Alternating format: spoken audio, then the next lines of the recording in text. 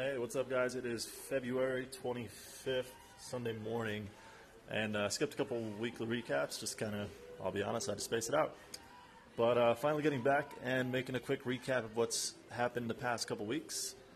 Let's start with the reptile shop. So in general, the reptile store has been pretty busy in February. A lot of that, I think, is due in part to warming. I guess it's kind of getting warmer in Colorado. We'll have like 70 degree weather, and then it snows the next day. It's always like that. But that being said, animals are still kind of coming out of their hibernative states or brumation. So when that happens, that means that they're hungry, and people have to come to the shop to buy mice, rats, crickets, whatever. So that's good.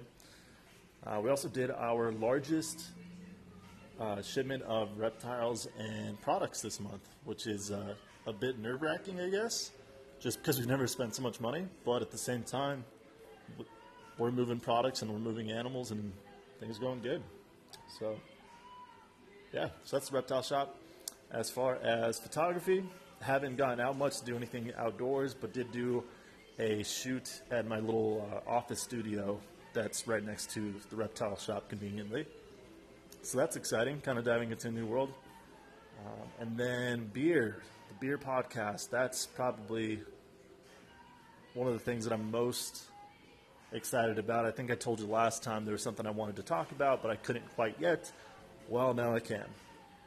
So it's official. We are collaborating with a local brewery, Brix Taphouse, here in Greeley, Colorado, and making our own beer. So I don't know if it's been done before, probably. But for us, it's pretty exciting. We're actually making our own beer with a brewery. So podcast, brewery, collaboration. And it's going to be a peach Weizenbock. So peach wheat beer, wheat lager to be specific. And yeah, we brewed it yesterday. So it's in the system. It'll be ready, I'm guessing, in about 4 to 5 weeks, maybe a little longer, depending on how active the yeast is and so on and so forth. So, yeah, I'm excited to be talking about that as it comes along. Aside from that, what else?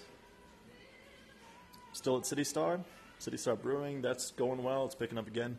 Kind of the same thing. Like, when it comes to liquor stores or breweries, there's always a shift in the winter. So in the wintertime, if you go to a liquor store in the wintertime, you'll notice that their inventory or their backstock is heavy on wines and spirits.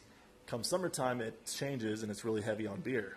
So winter's kind of the slow season when it comes to beer, not only in liquor stores but also breweries. I mean, sure, people drink stouts and porters and your barley wines and your big ales, but for the most part, it kind of slows down.